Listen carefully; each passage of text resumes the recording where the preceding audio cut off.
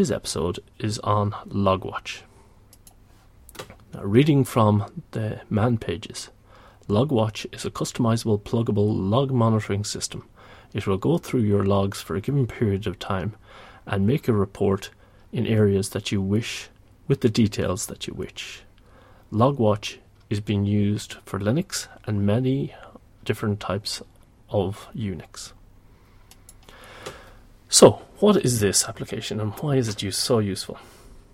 Well, there are two things that we all know we should do, but we all sometimes forget to do. One is backups, and that's already been addressed here in the Hacker Public Radio series.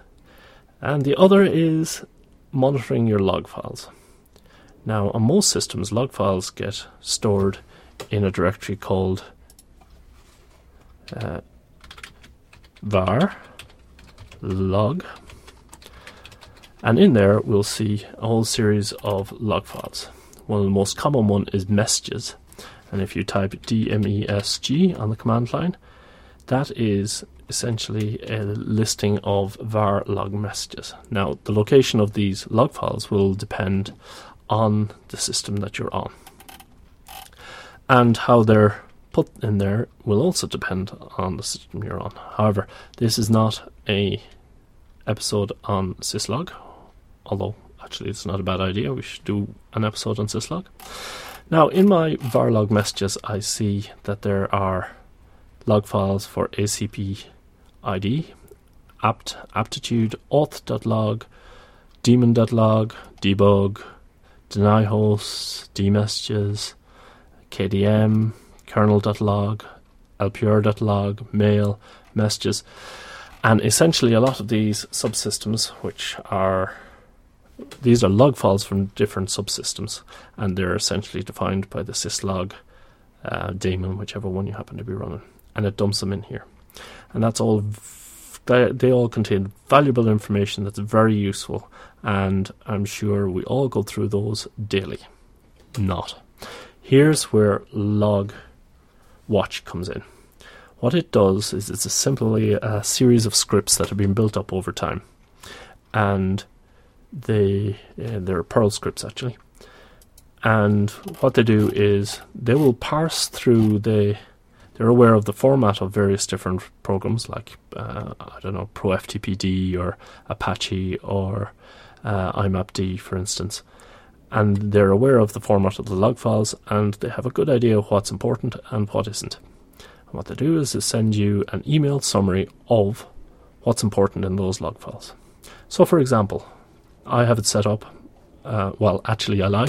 I installed it and did very little configuration. In fact, I did no configuration whatsoever.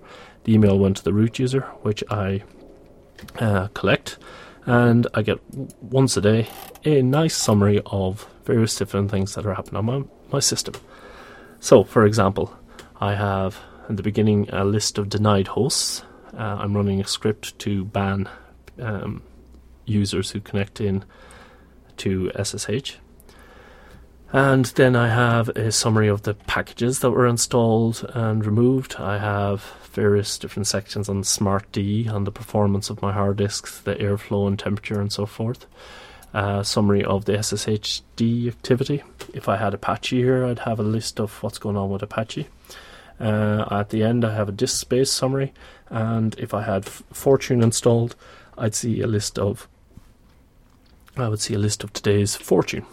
And all that's sent in a nice summary to me in an email, and it gives me a nice quick overview of what's going on in my different servers. So that's pretty much that. Once you install it, it installs various different subdirectories, etc Logwatch, and in there they create some subdirectories, but in actual fact it puts most of its configuration into user share logwatch default.conf, and in a folder called log files it has the configuration for the log files, and in a folder called services it has configuration for the services that's going to monitor. So I see in here IP tables, kernels, mail scanner, mod probe, and that sort of thing. They've broken out a subdirectory called user share logwatch dist.conf, and these are where the distro specific log files are put in. I won't go too much into that because I'm really overcomplicating the whole thing. It is install it and forget it type application, so long as you're reading the email from the root user. Now what you can do is you can modify it so that it gets sent to another email address, but what I've done is I have all email from the root user being redirected to my email address, which I'll do another episode on for now. But I thought this would be a nice little short program that you could install yourself, and virtually no configuration to do. You get one email a day, and it gives you an idea of exactly what's going on in your server so that you can sleep better at night. Well, thank you for listening to Hacker Public Radio. Again, my name has been Ken Fallon, and tune in tomorrow for another exciting episode of Hacker Public Radio.